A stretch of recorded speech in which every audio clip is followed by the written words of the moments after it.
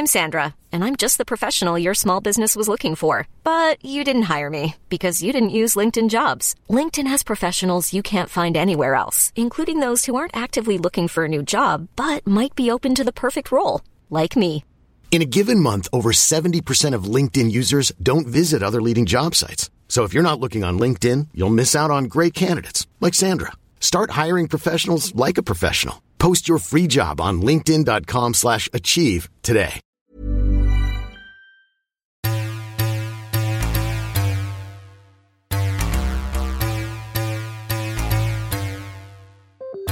Hello and welcome back to the Parts Unknown podcast. I'm Ben Green, and in the studio with me today is the swiped meat swaby face.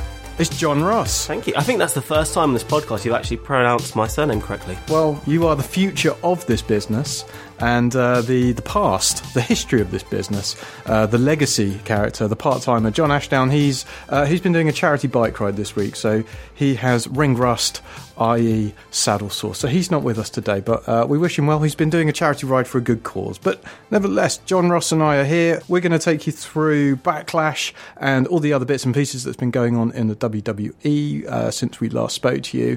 We might even talk about a bit of NXT, I think. I think we are, because I'm going to kick us off with a tweet. Jacques Croupier, he texted and he's saying, are you going to talk about NXT and Tyler Bate and Pete Dunne? And, oh, hell yeah, we are, because that was one of the greatest matches I've ever seen. Not just this year, ever. It was absolutely phenomenal. An absolute show-stealing moment. Like I said, one of the best things I've ever seen. Absolutely agree. Do we know what Meltzer gave it, actually? I believe he gave it 4 stars. That's what I was hearing this morning as I was walking in.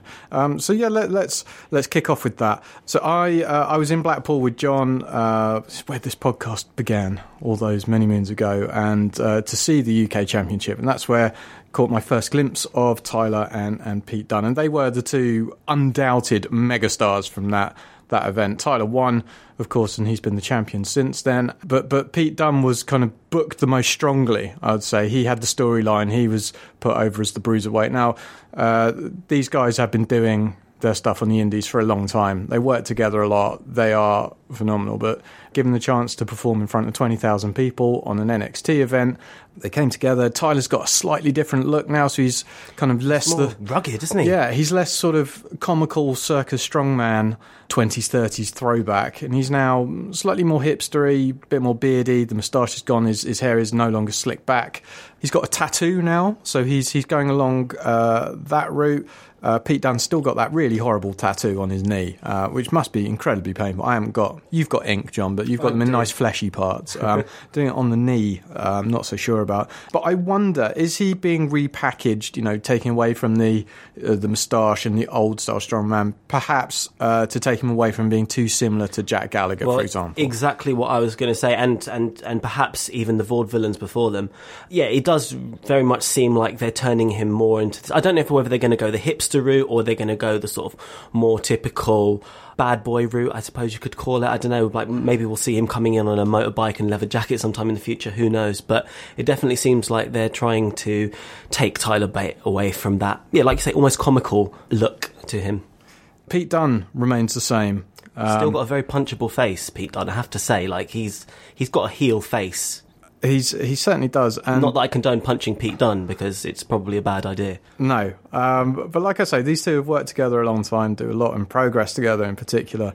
They're both vegans, I've discovered. And the most incredible thing is that they are 20 and 23, respectively. Pete Dunne, the elder statesman here. But man, can they work together. Started off on the mat. A very different start to anything else we've seen on WWE for a long time. Yeah, I mean, it was very much the sort of British catch wrestling, but you didn't expect this going into a well, not main roster, but a sort of main brand WWE NXT pay-per-view. So it's really nice that they got to wrestle that kind of style, and the crowds in Chicago were really receptive of it as well, I have to say. So from this very technical mat match start, they then do a bit of joint manipulation, which I don't think I've ever heard on WWE programming before. And they certainly, in the Nakamura match, in the Backlash proper, is it Backlash or Payback? I forget. Backwash. Slapdash. There was certainly a bit of joint manipulation from Ziggler in that. But again, this is just stuff I haven't seen, and it took me back to, my Big Daddy days watching with my dad. But then they mix it up with these release suplexes on the apron, amazing feats of strength by Tyler Bate to lift Pete Dunne out of this triangle, and the reversals, comparing it to poor old Undertaker versus Roman Reigns at WrestleMania. These guys are half the age of Undertaker, but they got it absolutely spot on. Speaking of their ages, Nigel McGuinness, who's one of the commentators on the match, he says that both guys have been wrestling for over a decade. Yeah. So that means that Tyler Bate has been wrestling since he was, 9 years old, 8 years old, something like that? Yeah, I'm not sure who he was wrestling against as a 9-year-old, but nevertheless, he's plenty experienced. I mean, there were at least two moments in this match where I got out of my seat and I couldn't believe what I was seeing, and I thought, that's the finish right there. And they kept going. Was one of them I think Tyler Bate went for his manoeuvre and Dunne reversed it into a DDT. Yeah. I made a noise. That made me make a noise. It looked really vicious. Yeah, the other was the corkscrew 450, which was sensational. The punches were very different to normal WWE style as well. When you see sort of Kevin Owens in particular, when he goes up against Sami Zayn and they just sort of both put their heads down and both sort of go in over the top, boom, boom, boom, boom, boom. These guys do it very differently, and it's really interesting to see that. And another thing they did differently was there's a lot of talk about strong style and British strong style. They absolutely kicked the shit out of each other in this one. They were incredibly stiff. Some really, really big chops, and you could see sort of, redness on both of them. They even did a bit of comedy in the middle with the aeroplane spin. Now, this is a move that John doesn't like. It was something that I really loved from... I'm not a fan either, I have to say. Well, let me go on, defend it, sell it to me. So, again, I'm a newcomer to both of these guys, but I saw in Blackpool, Tyler does the lift, does the aeroplane spin, and then he slows down and then goes into a crouch position with the guy still on top of him, and then he goes back up again and spins around again. So he's doing like a lift as well as the spin. Kind of a squat. And yeah. He didn't do it this time, and I think that it was probably all the better for it, because that is a bit of a comic moment. But he went faster than I've seen anyone do it, an aeroplane spin. And, I've wondered in the past how Cesaro, for example, manages to keep his balance and see straight after doing it. It was nice to see Tyler have to go for the ropes after this one, and he was giddy. Well, so tell me why you don't like the airplane spin. It's exactly that. Like it's detrimental to the attacker and the person receiving it, and it's not really an offensive move. It's kind of just like making your opponent a bit like, oh, before you actually hit them with something. So I don't know. I'm not a fan. I like to see impact to my moves. I don't like moves that just make your opponent dizzy. And what did you think of the commentary? Of course, we had Jim Ross come down and call this, and he's doing the UK show, whatever that might be, whether that eventually becomes a weekly thing or it's special pay-per-views, or whether they're attractions within an NXT or WWE event. It was nice to see him. Definitely. Always good to see my namesake, and I liked when the crowd were chanting his name. I think I'm going to make that my new ringtone when they were chanting JR. I listened to JR's podcast on my way in this morning, and a really nice little tidbit I took from that was that he said he went over to Pete and Tyler before the event in catering, and they were sitting on opposite sides of the room, and he came over to them and he called them together and just had a little chat with them, and he said, guys, this is the biggest match of your career. There are people who've been wrestling for 20 years who won't have this opportunity, or still haven't had it. It's the biggest match of your life. But it's also the biggest match of my life. It's the biggest match of my career, because I'm back and this is my first one. So I thought that was really nice. That was really nice of him. And, certainly he delivered. He generally does. And they absolutely knocked it out of the park. Absolutely. I have to say, the match made me feel very proud to be British, I have to say, because they were wrestling a British style. The crowd were chanting, UK, UK, UK. And, it was easily the best match on the card. And this is a TakeOver card. TakeOvers are generally, of a pretty high standard. Yeah. So, very, very proud to be from this small island, I have to say. I'll just say a final word on this. Really nice picture I saw on Twitter yesterday from Pete Dunne, where he's posing with Neville. So I guess Neville looks like he's probably got about 10 years on him, just judging by this picture, because it's Pete Dunne. There's probably a 10 or 11-year-old next to him, and he's very sweet. Very sweet to see him there. Anyway, well done, chaps. Moving on, let's finish this NXT card. So it kicked off with Sanity, who are everything that the Wyatts should have been and won't ever be. Take us through Sanity and what you think of these guys. So we've got Eric Young, who I guess is kind of the leader. I don't really know who's the leader. I suppose he's the leader. He normally walks out in the middle when they come out together. We've got Killian Dame, formerly known as Big Damo, the Beast of Belfast. Not coming out in this match, but also part of Sanity. We've got Nikki Cross. She's in action a bit later on. And then we've got Alexander Wolf, who, to be honest, I kind of always forget. He's just forgettable of the four of them. Yeah.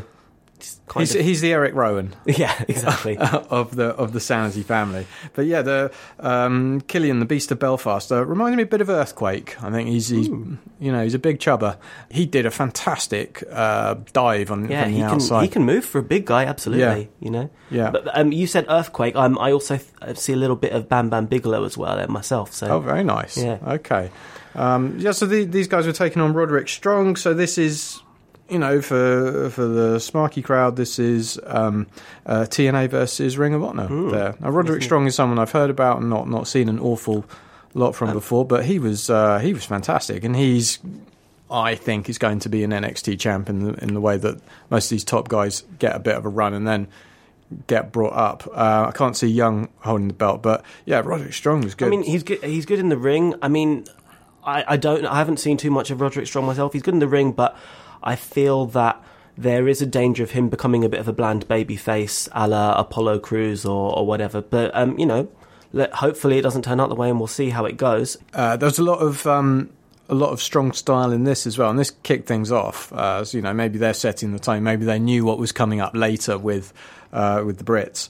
But yeah, there was a fantastic Roderick Strong knee to Eric Young on the top rope, which just was really ouch, and then the flying knee into a suplex and backbreaker. Oh my god! I don't know how they were walking after that. Yeah, really, really solid stuff. I thought it was a good opener, and I'm interested to see a bit more of these guys. I don't watch NXT week to week, but I do catch the takeovers, and they never fail to disappoint. And this was absolute case in point.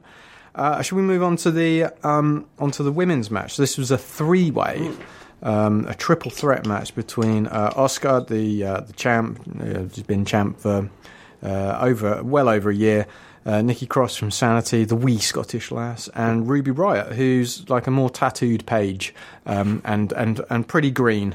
I've seen Oscar's matches before, and she dominates all of them. It was interesting to put her in a three-way like this. It didn't do a great deal for me, this match, but had quite an interesting finish, I thought. I think the match was fine. I mean, looking at this card on paper, this would have been probably my main event had I booked it, not knowing what they were going to do in the individual matches. Asuka's portraying this sort of dominant champion. I think I think her streak is actually longer now than that of Goldberg's streak in the late 90s. So has she beaten as many people as Goldberg did in the late 90s? This is where we need John to tell us exactly how many people he beat on that streak. It was well into the four figures. There was this shot of Ember Moon watching the match from the nosebleed seats. I don't know if you caught that. You think that NXT or WWE would have given her slightly better seats than that. Maybe she was because this was going to be a fatal four-way, but she had to take her leave because of her injured shoulder. So maybe it was too much of a risk for her being in the front row there. In case somebody gets tossed into. Yeah, like somebody gets tossed into her. Exactly. There were a couple of people at ringside that they cut to. Sami Zayn was there. Was Kevin Owens there? Kevin Owens was there, yep. Some random American footballer I've never heard of as well. And Pat Patterson. Oh, yeah. So they all got ringside seats. So preferential treatment, I think. Oh, it's disgraceful. Yeah. Disgraceful. I think that guy might have been a baseball player. He looked big and pumped. He flexed those arms. So maybe he'll be the new Gronk, no matter what sport he plays. Anywho, so yeah, that match for me didn't do a great deal, but it was perfectly serviceable. Shall we move on to the championship match, which was not the main event? Hideo Itami versus Bobby Roode. Itami's been injured for pretty much 2 years, and was, the storyline going into this is that this is Bobby Roode's NXT. Itami, when he came in, this was like the upstart indie promotion, and he's sort of a man out of his time now, and he's certainly been superseded by Nakamura, who's a more flamboyant performer, but Japanese and very hard hitting guy as well. I like Bobby Roode. I think he's a more interesting version of Randy Orton, to be honest. I like the backstage show, in the promo package beforehand, where they show him sipping champagne and he travels in the limo and he's got the suit. He's good. He takes elements of Ric Flair as well. Of course, the glorious intro is fantastic. But I thought the booking in this match was slightly peculiar in that it was Roode who was kind of fighting from underneath, who had the injury. He doesn't do any dirty tactics. The babyface, it was a bit strange. Didn't really do anything underhand, didn't cheat to win. Had one arm by the end of the match. I mean, maybe this is because, you see this all the time with heels who get really, really over with the crowd. They're eventually going to turn face. So maybe this is just building to a Bobby Roode face turn. You never know. Maybe there'll be a double turn some later down the line. So, I kind of got that feeling from the way this match was booked as well. Maybe. And nice to see that Itami's stolen CM Punk's finishing move. And that's an in-joke, by the way. I know. But yeah, nice. And they were in Chicago as well. Exactly. So there was a lot of teasing that he was going to hit the GTS. So. Yeah, I think he managed to do one, didn't he? And then and didn't quite manage the second because he had such a sore leg or something. His knee. Yeah, he's got a horrible looking scar from his various shoulder injuries, and it's nice to see anyone back after being on the shelf for so long, but in reality I do feel like things might have passed him by. He didn't seem like a legitimate number one contender, and I don't think he performed in that set. I don't think he didn't feel like a real threat at all, sort of in ring wise. Storyline wise, yes, they did a good job of selling that, but they did a good job of putting him over in the video package at the beginning of the match, I have to say. Almost like the first part of it almost seemed like a mini WWE 24 documentary. But yeah, they failed to make him out to be the sort of true babyface in the match. Okay, let's move on to our main event. Authors of Pain versus DIY in a hellacious ladder match. And a main event because, well, the finish necessitated that it went on last. I thought going into it, it's going on last because Paul Ellering is a Chicago guy as well. But, I don't think anyone cares that much about him, to be honest.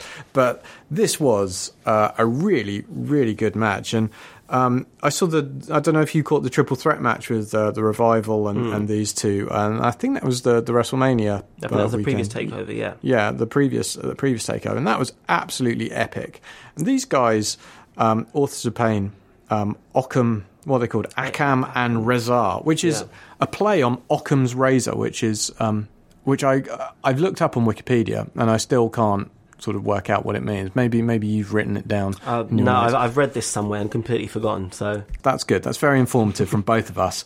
But these are young guys, but they are absolutely huge. I think they were 200. They came in at 600 pounds, and the others came in at like 250, 200. They are big, and they took some serious bumps in this. And you thought that they were just going to be sort of dishing it out in this, but they against the more technical guys who'd be taking the ridiculous spots. But no, that double spot on the outside where they're lying down, and then Ciampa and Johnny Wrestling, Gargano, they dive off from other sides of a really big ladder onto those guys. Ouch! I don't know how they didn't kill themselves. I mean, because they both overshot slightly. The crowd were chanting, "Please don't die," as they were going up ladders, which was quite funny. But yeah, no, it was strange because I mean, even at the beginning of the match, DIY cleared the ring really early, which you don't usually get when you're having a match with sort of two small guys against two guys who are built as sort of these monster heels. So yeah, that was unusual. Yeah, and there was also a ladder to the face for Gargano. Took it full on the chin, and actually when you saw those. From that double spot we just talked about, you did see that those ladders certainly were wooden. They're like made of balsa wood. I just assumed there was one wooden ladder like that, the gimmick ladder, so to speak. That I don't know. Who knows? Maybe all of them were wooden, but those two certainly that splintered were not made of metal. But still, taking anything by these big fuckers. Yeah, honestly, I thought that Gargano's head was going to come clean off. That was a scary spot. I got kicked in the face by my youngest son last week, and I felt my jaw sort of go sideways, and I was holding it incredibly tender afterwards, and couldn't chew an apple for a whole day. So, the thought of taking that ladder in the face just really makes me feel incredibly squeamish. Ben Green versus his son, book it. Book it now. Well, they've done Shane versus Vince. Garbage can. No, they were made of aluminium, but maybe. But I'm not a billionaire yet, so what are the stakes in this? Anyway. Living room brawl. That's what I. Yes, that's how I do it. I do actually do a lot of moves on Louis. He loves it. I do a torture rack on him. For anyone listening, and he's a good seller. For anyone listening, please don't try this at home. Yeah. Tuck your chin and always do it on a mattress. Those are my two key rules with wrestling with children. Anywho, so this finish with the power bombs and the super collider, which I think is a great finisher. Yeah, fantastic. Really cool. They've got the belts and they're booze all around, and then there's 5 minutes to go, and you're thinking, well, what's going to happen? They flicker the little WWE Titan Sports. I assumed that DIY would be going to the main. Like when I saw 5 minutes left, I thought, okay, this is going to be like the long goodbye, the thank you Johnny, thank you Johnny, all that kind of stuff, and they'd be heading off to SmackDown or something. But then Ciampa, he turns on his best bud, and a really vicious turn as well. I mean, second only, I would say, and we've seen countless tag teams split up. I haven't seen an attack this vicious since the barbershop window. This was brutal. There was some really, really tough knees from Ciampa, and then what was it? It's kind of like Sheamus's white noise from the top of the announce table onto another table below. There was a real beatdown after a very physical match as well, and I thought that Ciampa's acting was very good. It was a perfectly executed heel turn, and I like the subtleties as well, because you get that moment. I think it's just after the sort of the white noise-esque spot off the table that Ciampa's kind of resting with Gargano's sort of head in his arms, and he looks really conflicted for a moment. I thought that was just a brilliant sort of like facial work. And I also thought what added to it was, because they were doing these spots by the announce table, there was no commentary for it. It stopped at a particular point, so there wasn't Michael Cole saying, "Oh my God," and we'll be back next. What's he doing? It was left more to the imagination. It was good, and there was some more impactful, isn't it? Yeah, and there was some good. He's become the hottest heel in NXT now. It was very, very exciting. So, I mean, I would give this pay-per-view overall 9 out of 10. I think that I wasn't massively impressed with the women's match, for example, and Itami and Rude, but sort of that storyline with the end of the tag match and Tyler and Pete Dunne elevate that slightly, and I would show this to anyone who wants to who wonders what wrestling is about these days. It was magnificent. Absolutely. I mean, I did wonder. I mean, this is yet another solid takeover, and I think apart from WrestleMania, maybe SummerSlam, maybe they should stop putting takeovers on the same weekend as main roster pay-per-views, because they seem to keep on outshining them, don't they? They invariably do. I think the main reason they put them on at the same time is financial, and sure, they've booked the arena, they've got all the production teams, everything like that. But yeah, I feel the main roster just must look at that and think, oh, how do we follow that, right? How do you follow that? And they don't. And I also think that Triple H, who will be taking the keys to to the Kingdom at some point. And William Regal should must be emphasised, his role within that, and the talent spotting in particular. They are really, really sort of creating a legacy for themselves, and will, you hope, transition all of that to the main roster and the main WWE show. Because when we talk about Backwash and Slapdash, this was your sort of typical ho-hum non-major WWE pay-per-view. Yeah, it's the pay-per-view from the sort of lull period post WrestleMania, and it's not quite Money in the Bank yet, which is when things I suppose start building up towards SummerSlam. It's just on the way, isn't it? It was built around Nakamura, and I was very surprised to see him opening the show. Yeah, that was really odd that you put your face on the face of your marketing on first, but there you go. Yeah, now of course they did that with Styles and Cena. I can't remember what the event was, but it was because they were going head to head with the presidential debate, so they put their main event first, in the knowledge that people would watch this because it hasn't started, and that was a great decision, and it was really exciting, and they could say, well, this is SmackDown, we do things a little differently here. This I don't think worked well. I mean, I could understand the logic of putting it on first, because you do want to open up with something that will get the crowd hot, and there's a lot of anticipation for Nakamura making his main roster debut. Just his entrance gets the people going. So. Now, I completely agree with you, and I think that putting him on first was a sensible idea. I just don't think that he and Ziggler delivered in this match. I'm not sure that Ziggler was the right opponent for him in the first place, but I was less impressed with Nakamura in this match than I've seen him in any of his NXT stuff. Particularly, it was his debut, wasn't it, when he went up against Sami Zayn? Yeah. That was a match that I would have liked to have seen again. Ziggler's like the measuring stick, isn't he? And this is the WWE style. Absolutely. But he's not a strong character. He loses all the time, so you knew he was going to lose. His hair really upsets me now. His hair is much too long and disgusting. I just want to say Ziggler as well. Ziggler did wrestle a different style to what he usually does. He was a lot slower pace, and I guess he was trying to play up the sort of heel thing by sort of slowing the match down every time Nakamura tries to get some offense in and build up to a faster pace. So I don't know, maybe that was part of the reason why you weren't really into it. Yeah, we'll see much more from him, of course. I just wonder. I think he's probably going to be best positioned in the Intercontinental Championship sort of feud for that. I can't see him, on the strength of this one performance and the knowledge of what Vince likes in his superstars, i.e. Jinder Mahal, Nakamura being right at the top of the card. I just can't see it. Not on the main roster, unfortunately, at least not for now. But, no. You never know. He won't be going for the Intercontinental title, though, because that's on Raw. I'm saying long term, John Ross. Okay. Anything can happen in the WWE. Absolutely. Yeah. As they like to remind us constantly. Let me tell you one last thing about Dolph Ziggler. When WWE were in town a couple of weeks ago, I was in my local park, and I saw a couple of kids with, they must have been between 8 and 12 years old, playing football. One kid, the youngest, was wearing an AJ Styles t-shirt.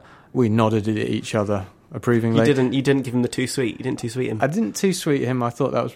I'm not sure that he knew too much about his Japan career. But I saw a kid in a Dolph Ziggler t-shirt, and I've never seen anyone wear a Dolph Ziggler t-shirt, and I certainly haven't seen any young people wear. It was popular a few years ago when he had that big Money in the Bank push, wasn't he? I don't know. I thought kids liked him. I don't know. Dolph Ziggler.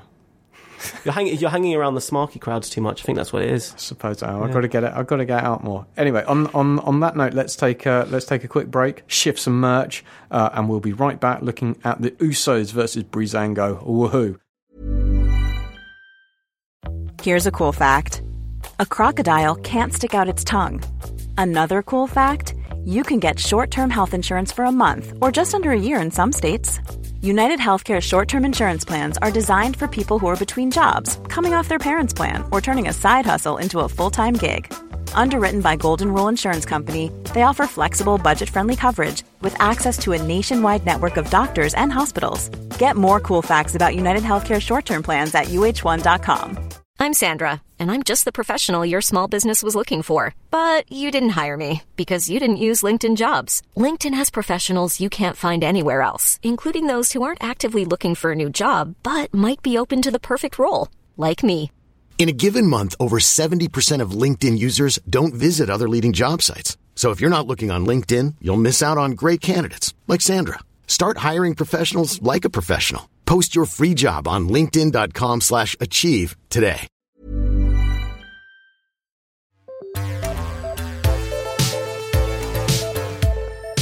We're back.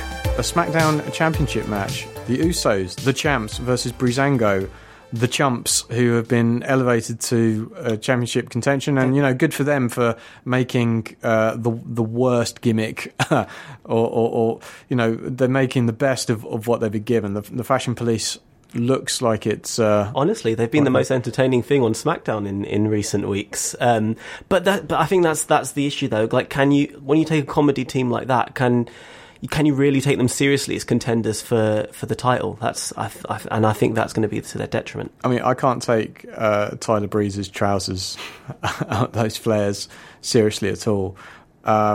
Fandango, on the other hand, like, he's a proper indie guy who's got a long career behind him, and he's been stuck with this Fandango shit for years and years. And fair enough, it probably worked when he was up against Chris Jericho, but that is a long time ago, and he's been stuck in the jobber zone for so long. And as we'll talk about shortly, maybe good things will come from that, because it doesn't seem to be this dead end, and Heath Slater and, spoiler alert, Jinder Mahal are proof of that.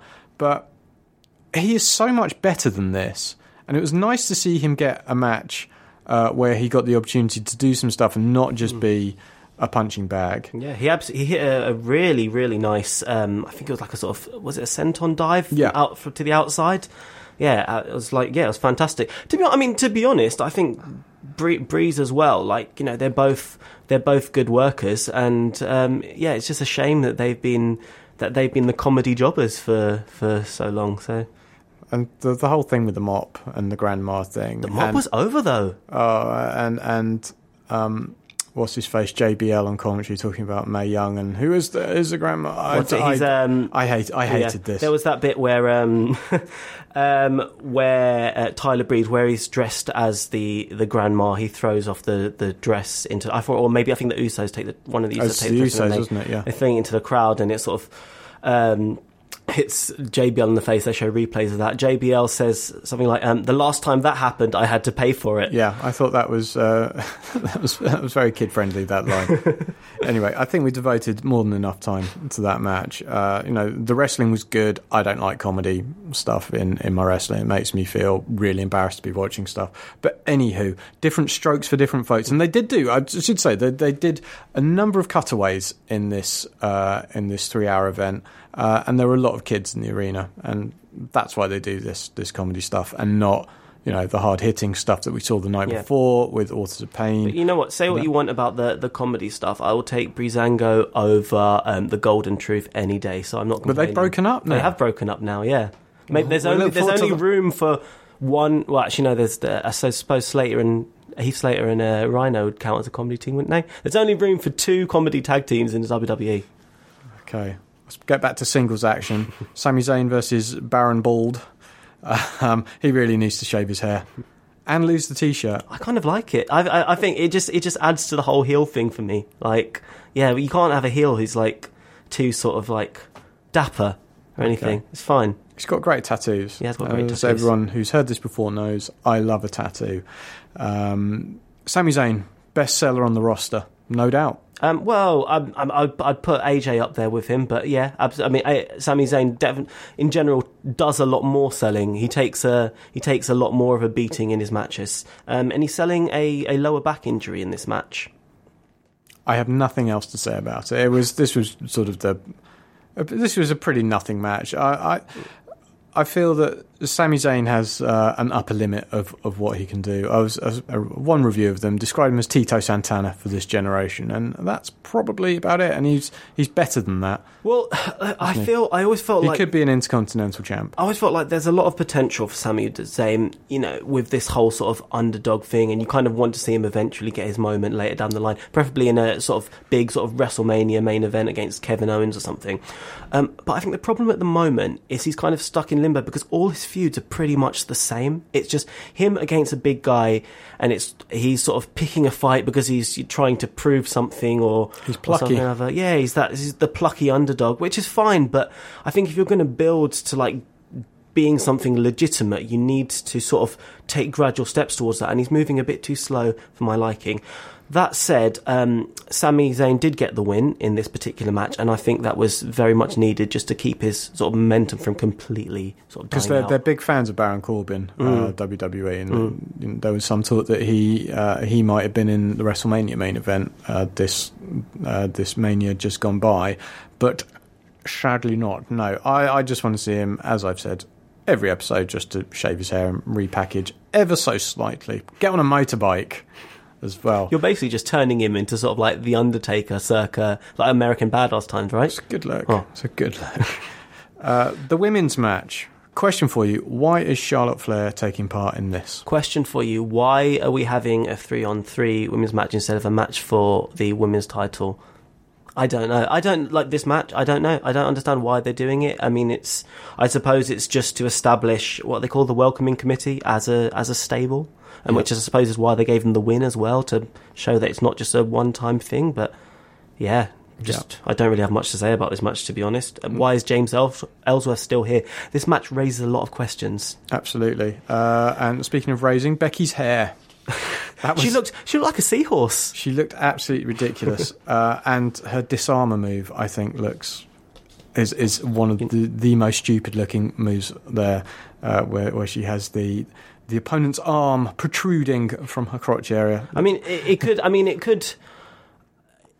I think you could make a move like that look, if not good, then at least decent. Like maybe have her hooking the arm underneath her own sort of armpit or something, rather than just sort of like holding it by the wrist. Less phallic, I think. That's what we should.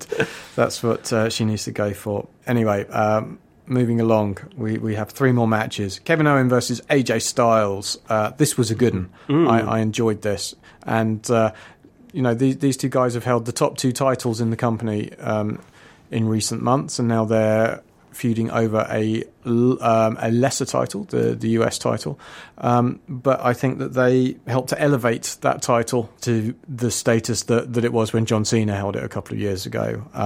This was a really, really good match. Fantastic, and AJ's selling was absolutely fantastic. It was consistent. He was there's a bit where he tries to go for the phenomenal forearm, but his leg kind of gives way. And I just like how he kept it up like all through the match, which, to be honest, throughout this pay-per-view, we've had quite a bit of the whole sort of working a body part or selling an injury sort of thing. And nobody on this particular night did it any as well as AJ.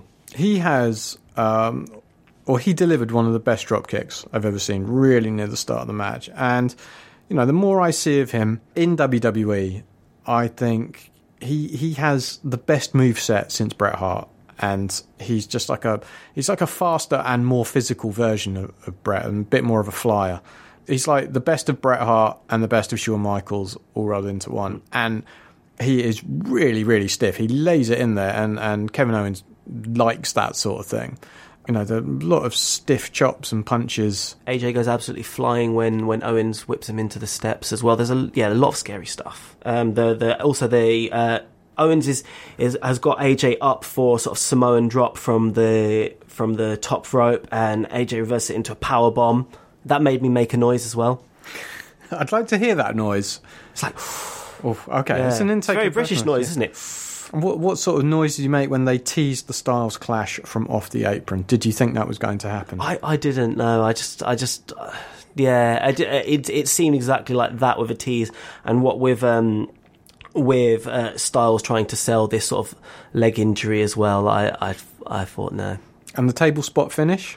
Never seen this before. I've never seen this before. A leg getting stuck in the hole where the monitor should be or something and tangled in the wires. Yeah, I mean, I liked that a lot. And, I mean, the only thing I wasn't so keen on was that he kind of lets Owens go and then kind of sort of puts his foot in the hole. But I mean, it's a difficult thing to do, and kudos to them for coming up with that idea.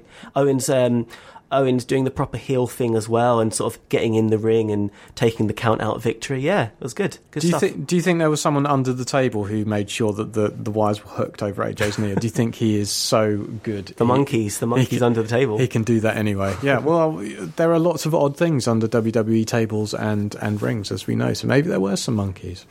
Anyway, this was. I think that was the best match of the night by some distance, because following it was Kevin Harper and Eric Rowan. Kevin Harper? Have I called him Kevin Harper again? Did you call I've called him Kevin Harper before, who was a Reading striker from their last time in the Premier League. They might have put on a more interesting match. Well, Kevin Harper and Eric Rowan. Well, there you go. Or at least that could be repackaging, because these two guys, Luke Harper and Eric Rowan, came out to crickets and new music. And bad music. It wasn't cricket's pretty much their old music. That's right. But these two guys are still doing the Wyatt family thing, which seems to have died a death, and they just need to do something new. If you're going to split up the Wyatt family, stop doing the Wyatt family thing. And also, this is a rematch from a few weeks ago on SmackDown, which nobody cared about then. So why should anybody care about it now? So how could you see either of these being new characters? What would you do? I don't know about Rowan. I know he's doing this thing now with the mask, and I think they're doing something a bit like the Undertaker's urn. It gives him power or psychs him up or something, which led to his downfall at the end. Harper, I don't know. I mean, Harper's new look, it looks like, right? He looks like he was like this sort of like slob character, and now he's got himself a girlfriend. He's slimmed down a bit. He's slimmed down a bit. He's got a girlfriend. He's got it slick, and she's making him slick back his hair. Got him a nice new tank top and stuff like that. So he's definitely shifting, moving away from his old character. I just don't know what his new character is. Probably 2 years ago now, isn't it? Where he had a very short Intercontinental title run, and he was briefly part of the Authority. They split the Wyatt family up again, and he was kind of in Team Triple H for that Survivor Series thing where Sting was around as well. And I thought, they're going to clean him up. They're going to put him in a suit. They're going to do something like that. And I think that would be quite interesting. Or, shave off his beard but have a massive moustache. And like Tyler Bate used to be. Or put him, Jack Gallagher style. He's a big man, but he can move. He's got good charisma. I haven't let him talk very much, but when you consider that he was very, very close to being in the de facto WrestleMania main event, that's the Randy versus Bray Wyatt, because of the various machinations with the Wyatt family, to see where he's gone after that. He didn't make the WrestleMania card, for one thing, and then he's stuck in this no man's land with Eric Rowan, who I think of all the people to have come back from injury, compare with Finn Balor, went out with an injured shoulder for a couple of months, got the WWE 24 thing, another big push. Rowan is not at that level, but he's never going to be. But there was just, I don't think anyone missed him when he was gone. I don't think anyone's pleased to see him back. So, this is the thing. He gets injured every 5 minutes, so you don't really get a chance to miss him, to be honest. But in any case, yeah, it's a shame about what they've done with Luke Harper, because I was enjoying his push earlier on in the year. That match, the number one contenders match, where he beat AJ Styles. WWE won't recognise it, but AJ's foot did touch the floor first, and yeah, it's just they've just completely sort of halted his push, and now he's wrestling in Rowan in a feud that isn't going anywhere and was never going anywhere in the first place.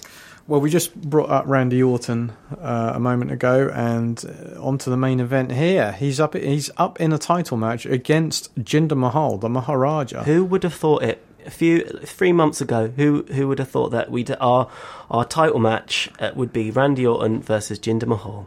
What did you think of this match? It wasn't good wrestling.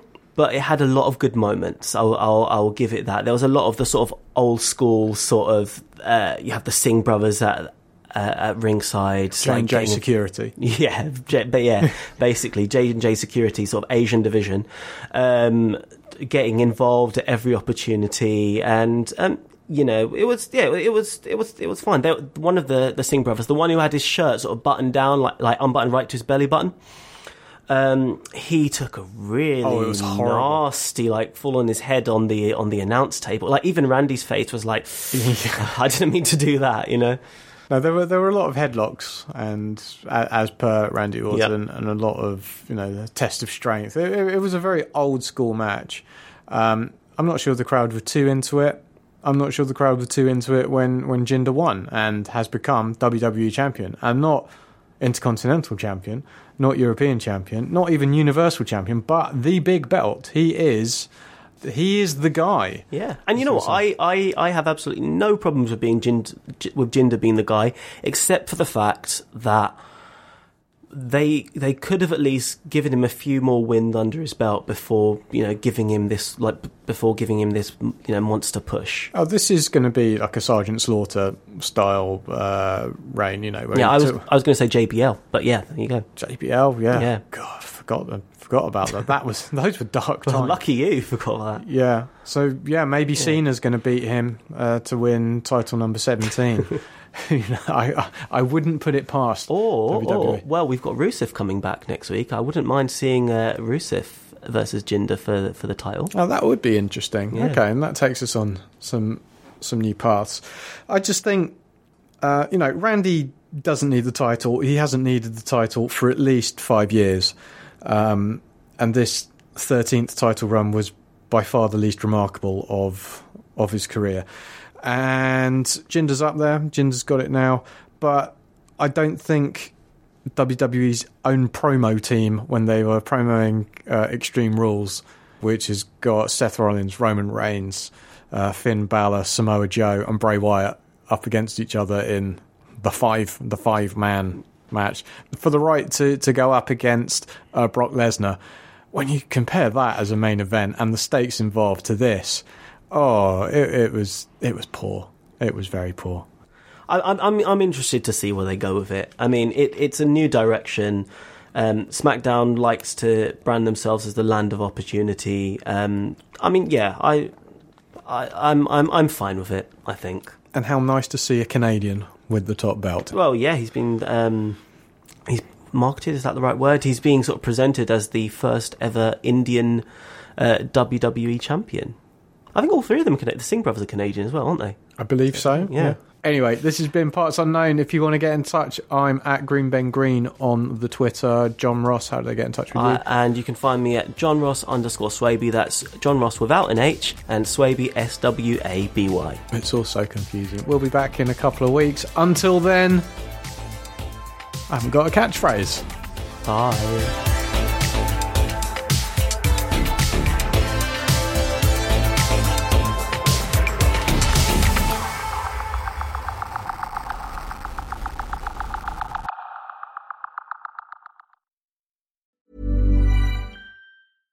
When you drive a vehicle so reliable it's backed by a 10-year, 100,000-mile limited warranty, you stop thinking about what you can't do and start doing what you never thought possible. Visit your local Kia dealer today to see what you're capable of in a vehicle that inspires confidence around every corner. Kia, movement that inspires. Call 800-333-4KIA for details. Always drive safely. Limited inventory available. Warranties include 10-year 100,000-mile powertrain and 5-year 60,000-mile basic. Warranties are limited. See retailer for details.